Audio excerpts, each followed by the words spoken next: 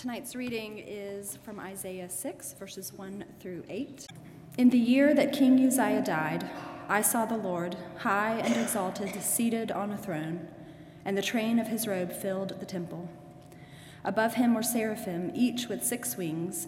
With 2 wings they covered their faces, with 2 wings they covered their feet, and with 2 they were flying. And they were calling to one another, Holy, holy, holy is the Lord Almighty. The whole earth is full of glory. At the sound of their voices, the doorposts and thresholds shook, and the temple was filled with smoke. Woe to me, I cried.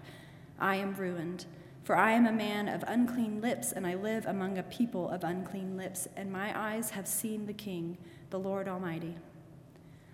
Then one of the seraphim flew to me with a live coal in his hand, which he had taken with tongs from the altar. With it, he touched my mouth and said, See, this has touched your lips. Your guilt is taken away, and your sin atoned for.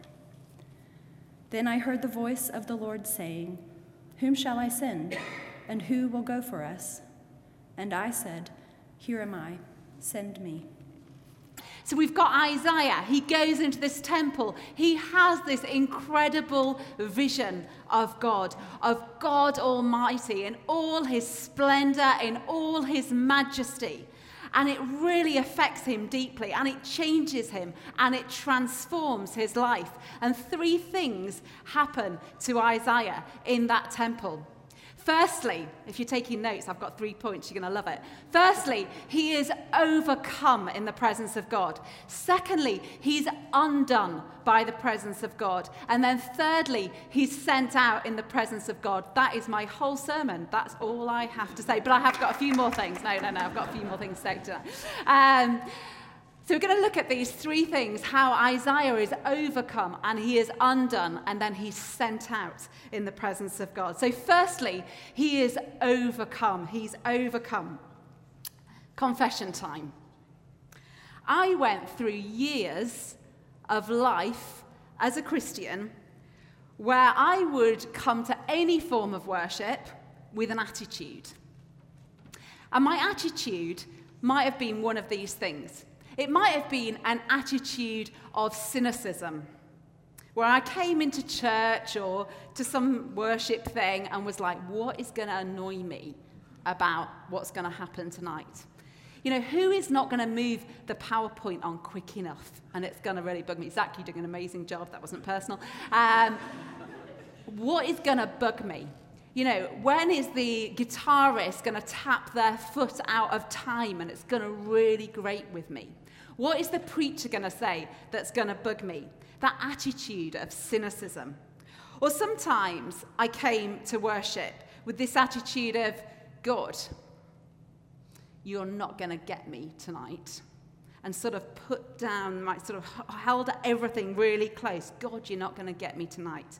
Or maybe it might have been something like, Holy Spirit, keep your distance from me because I need to be in control of this situation.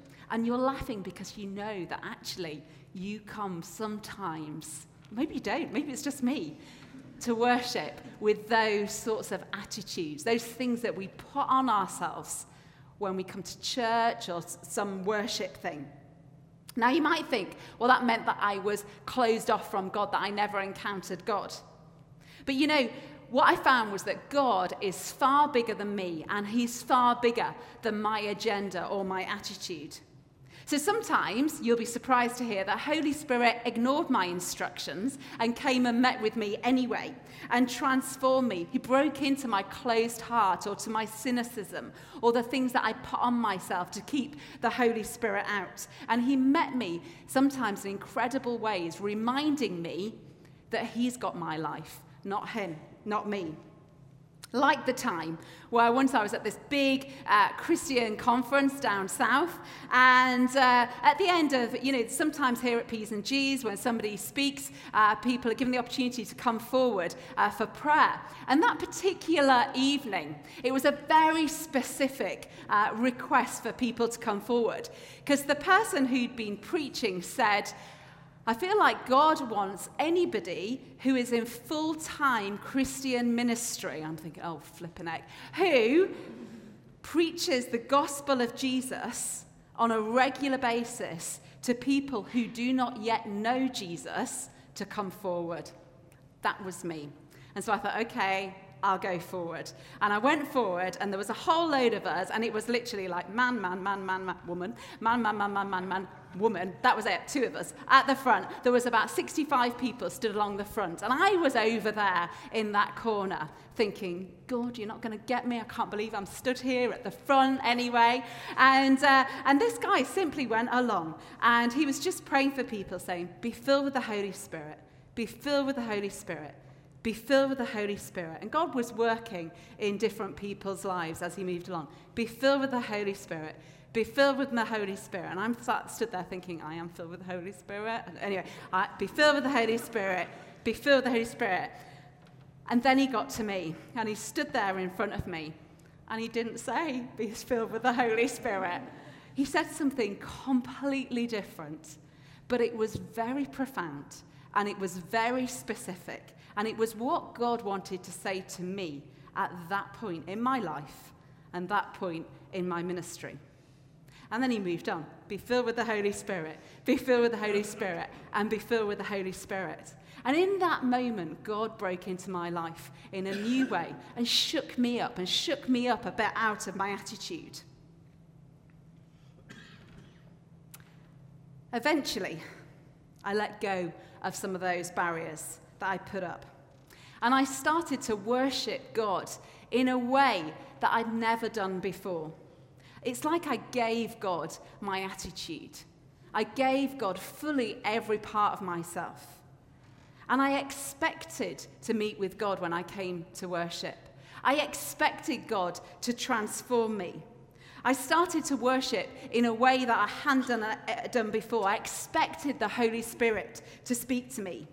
And even when I forgot to actually expect God to come and meet me in worship or in prayer, he sometimes just did anyway, whether it was in a church service like this one here, or whether it was walking somewhere or on a bus. Sometimes just God showed up and spoke to me, or just showed me something of his love or something of his presence with me, even when I wasn't expecting it. I wonder if you've ever had a sort of experience of God where you might describe it as being overcome in the presence of God. I wonder if you've ever had an experience like that. Maybe you might have been in a prayer meeting or just on your own praying or worshipping somewhere, and you felt like God was so close, the presence of God was so close that you thought, if I open my eyes, I'm going to see Jesus.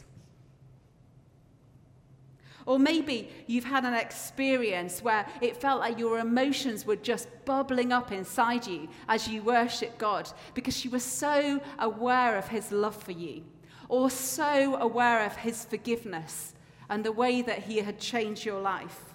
Or maybe you've experienced real freedom and praise and joy in worship. Maybe you've never experienced that at all, and you're sat there thinking, that just sounds alien, I haven't got a clue what she's talking about. Maybe you've never experienced God in that way, and that's fine. You're not a lesser Christian. But maybe it's something that you want. Isaiah the prophet is in the temple. He's like in church, basically. And it's the year, Isaiah 6 verse 1 tells us, it's the year that King Uzziah died, around 740 BC. It's a time of real transition for the people of Israel.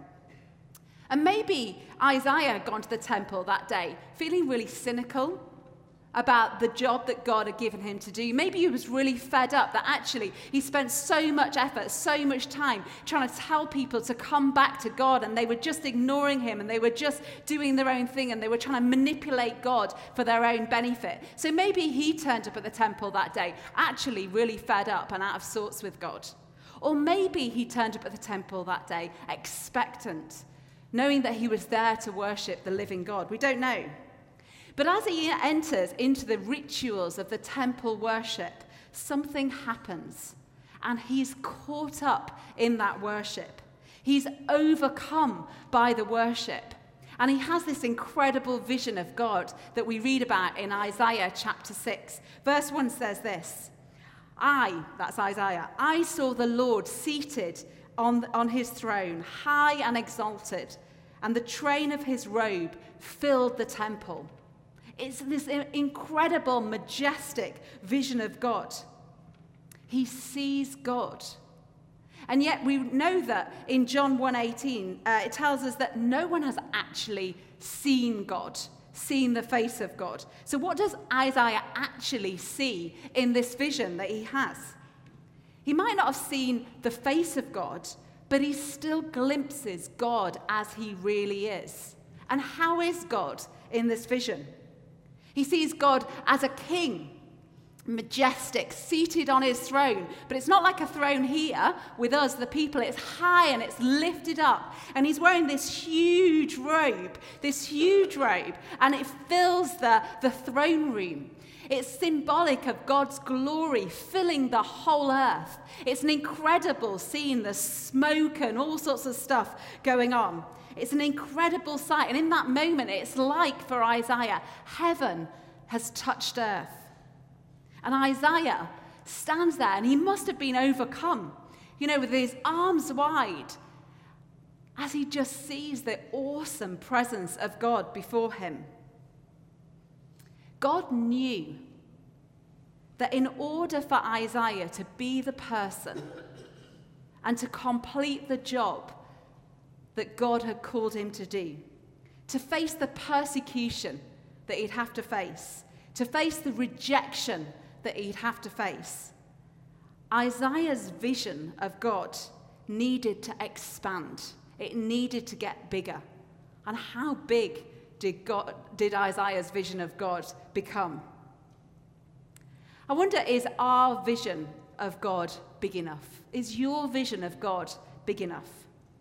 Or do we perhaps parcel God up into a sort of our size God that we can get our head around and imagine as people, manageable for us to handle? Isaiah found himself in the presence of God, and he was completely overcome. He was caught up in this ongoing praise of heaven. And when we come to worship on a Sunday or another time during the week, that's what we're doing. We're being caught up in the ongoing praise of heaven. Do you think that? Do you think, I'm going to go to church and I'm going to be caught up in the ongoing praise of heaven? Probably not. But that is what we're doing.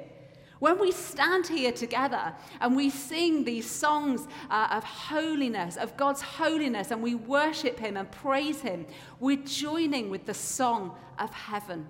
We're joining with the praise and worship of heaven. Is that how we view what we do here? Is our vision of God big enough? Is our vision of worship big enough? Or do we sometimes reduce God to fit in with our own imagination of who we understand God to be? And if we've reduced God to our imagination, what does that do to our expectation of what we think God might be doing in the world or in our lives? What does that do to our expectation of what God is doing in the corridors of power, or in the lives of people who have all the money, or in those places in the world where people are desolate, or in places where there are disasters? Do we know that God is greater than he that is in the world? And if we reduce God, do we actually reduce our expectation of how we might meet with him in worship, or the impact that he might have on our lives? Maybe we need to expand our vision of who God is and what he is doing in the world and can do in our lives.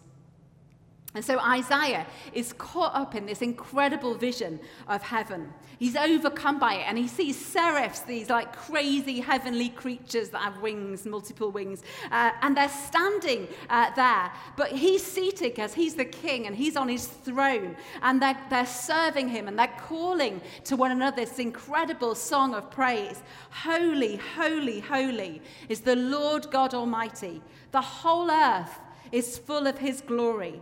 Holy, holy, holy. And in that moment, Isaiah is just broken in the presence of God.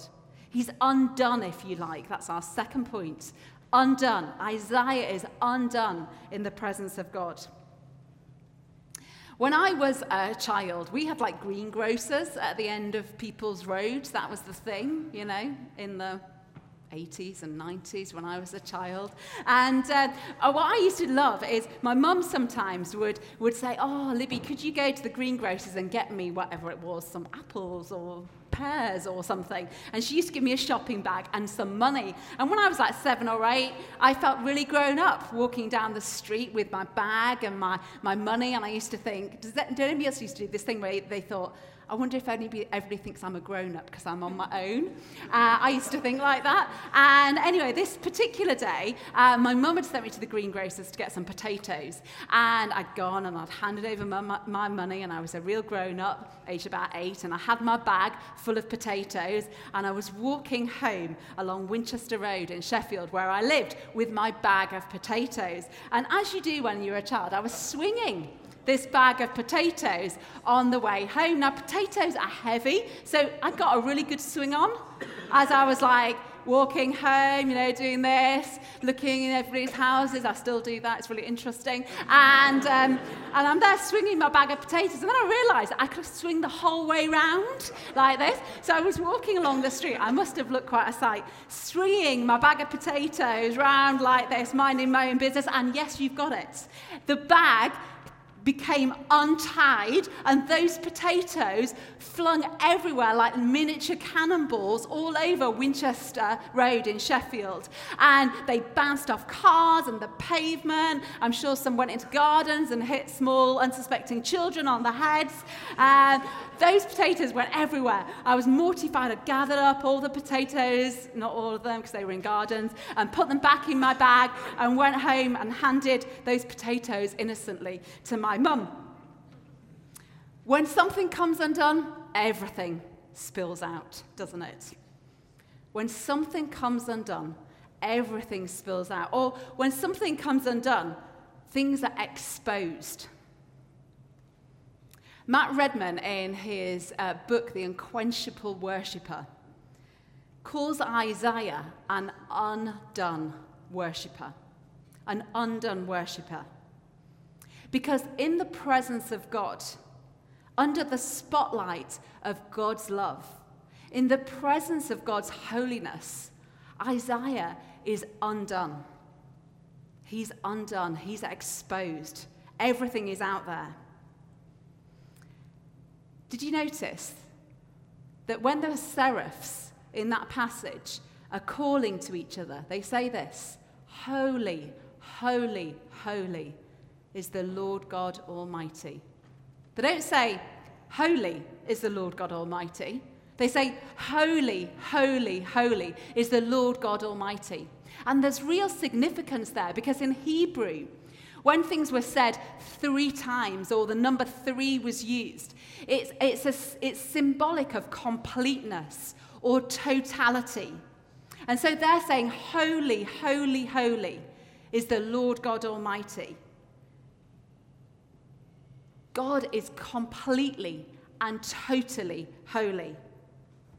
And Isaiah is stood there, and he becomes starkly aware of his sinfulness in the presence of God's purity and complete holiness.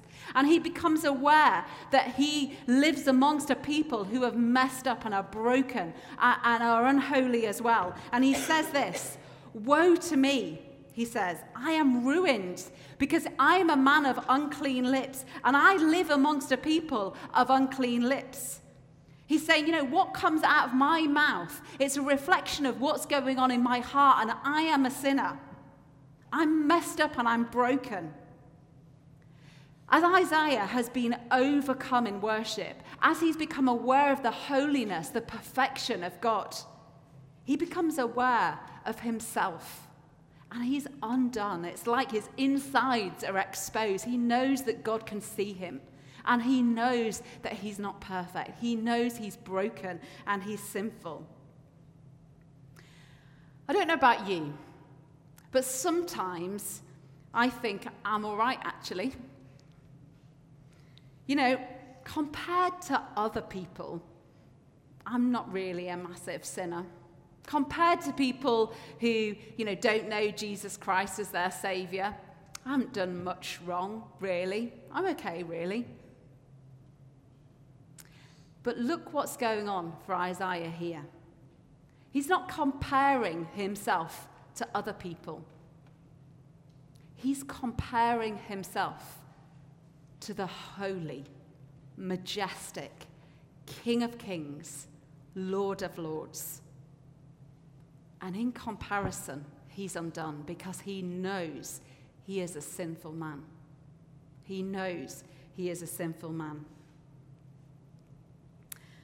A couple of summers ago, we were decorating our house that we'd recently moved into. I don't think it had been decorated for around 25 years, and there were some very dubious colour schemes going on. If you like tangerine walls and sunflower yellow, psychedelic wallpaper, you'd have loved this house.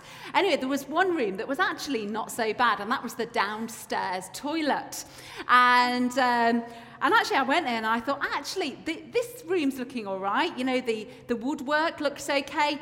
Don't really like the colour of the walls, so we'll just paint the walls. And in fact, Jess, who some of you know here, she sings sometimes, Jess was round at my house and she joined me and we were like, yeah, we're going to nail this. We're going to paint these walls this morning. And so we duly painted walls, rolled walls, didn't go like that. We rolled the walls and changed the colour, and we went in the afternoon and I was like, this is really nice. It's really fresh. It looks great. But there was something wrong. Because now the woodwork that I'd thought, this is actually really okay, didn't look okay. It looked a bit sort of yellow and discoloured. And you noticed the chips in the paint of the woodwork. I wouldn't have noticed it before.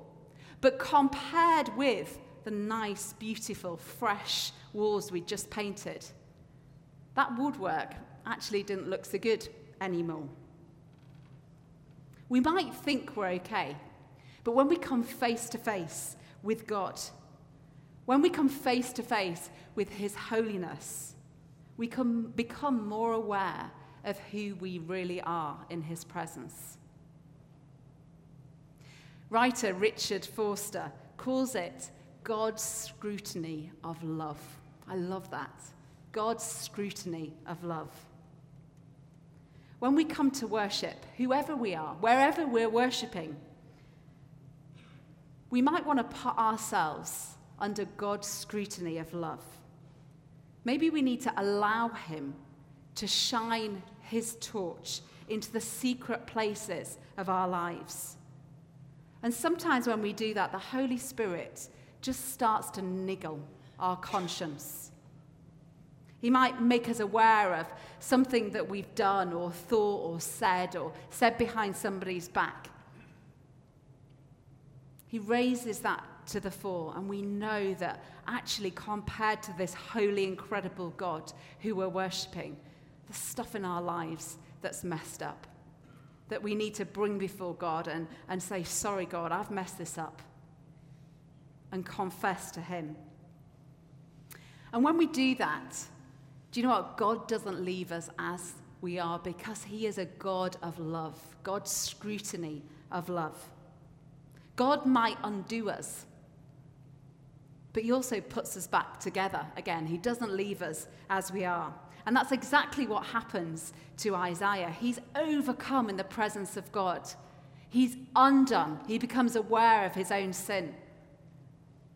And then God puts him back together again. Verses 6 and 7. One of the seraphs flew to me with a live coal in his hand. It's a bit weird, isn't it? Which he's taken from with tongs from the altar.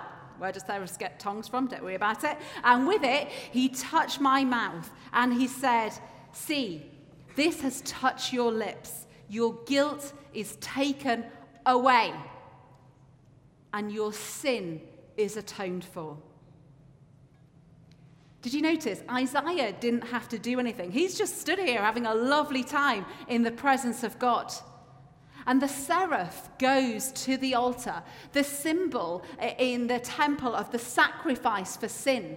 The blood of a lamb or something was shed on that altar, and he takes the burning coal, that symbol of sacrifice for sin, and he comes and brings it to Isaiah. And he touches Isaiah's lips. Why his lips? Because that is the place of his sin. Remember, he said, my lips are unclean. And so he touches that place of sin, and he cleanses him of the sin in that symbolic way. And his sin is taken away. That sacrifice for sin is enough. He can be guilt-free. And it's all because of the grace of God. And it's like in this moment, Isaiah has a foretaste of what Jesus does, what the cross is all about. The reason Jesus shed his blood on the cross is so that we could stand here and have our sins forgiven. So that because of God's grace, Christ could say, I've done it. I've taken your sin upon myself. You are forgiven. You are cleansed. You are free. I have done it. Hebrews 10 verse 10 says this, and by that we have been made holy through the sacrifice of the body of Jesus Christ once and for all. Once and for all. Jesus on the cross took our sin upon himself once and for all. If you've ever had an appraisal in your workplace, you'll know there are two key things that need to be in place in order to allow that appraisal to be effective. First thing, you need to put your trust in the appraiser. You need to be able to trust the appraiser. You need to be able to trust that they have your best interests at heart, that they're not just out to get you. And then secondly, you need to actually make yourself vulnerable and be open and honest in that appraisal. I wonder if sometimes we just close ourselves off to the Holy Spirit because maybe we don't feel that we can trust God. Maybe we've got a false image of who God is or have made God too small. We convince ourselves maybe that God, he can't possibly forgive me. He can't possibly forgive me. So I'm just not going to go there. Or we know that actually making ourselves vulnerable might be so difficult and so painful that as much as we know there is stuff in our lives that we need God to work on, we sort of compartmentalize stuff and shut it off from God because we're worried about going there with God. Hearing truth is never easy. But the Bible tells us that God is loving and he is compassionate. He's slow to anger and he is abounding in love. He is kind and he is patient and he's forgiving. And he wants to restore us and heal us. Yes, he'll undo us, but then he'll put us back together again. So firstly, Isaiah is overcome. And then he's undone and put back together. And then lastly, Isaiah is sent. Verse 8. The Lord Almighty calls out, whom shall I send? And who will go for us? And I said, here I am, send me. Here I am, send me. It's from this place of being caught up in this heavenly worship, of experiencing God's forgiveness and grace, that Isaiah is able to take up this incredible challenge and say to God, here I am, send me. He doesn't know where he's going to go. Actually, if you go on to read the rest of Isaiah, you find that Isaiah has a really tough time. It was not easy. It was not easy being a prophet in the Old Testament. He faced some horrendous hardship.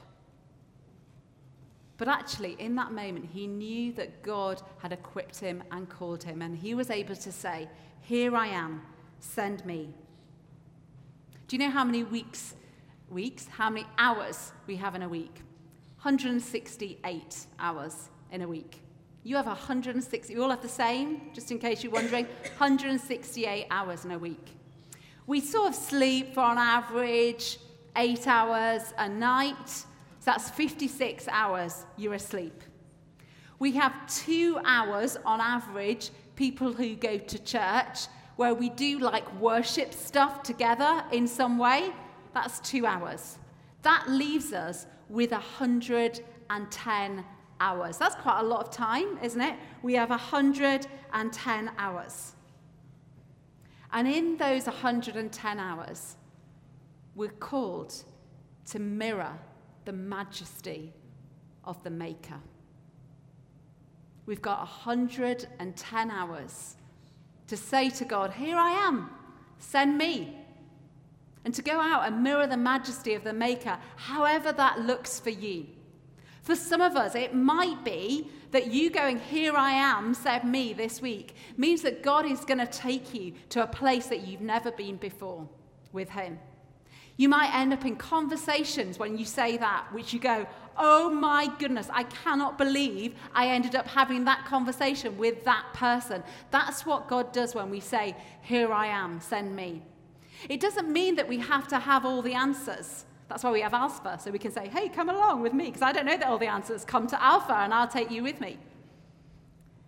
It just means that we have to be open to God.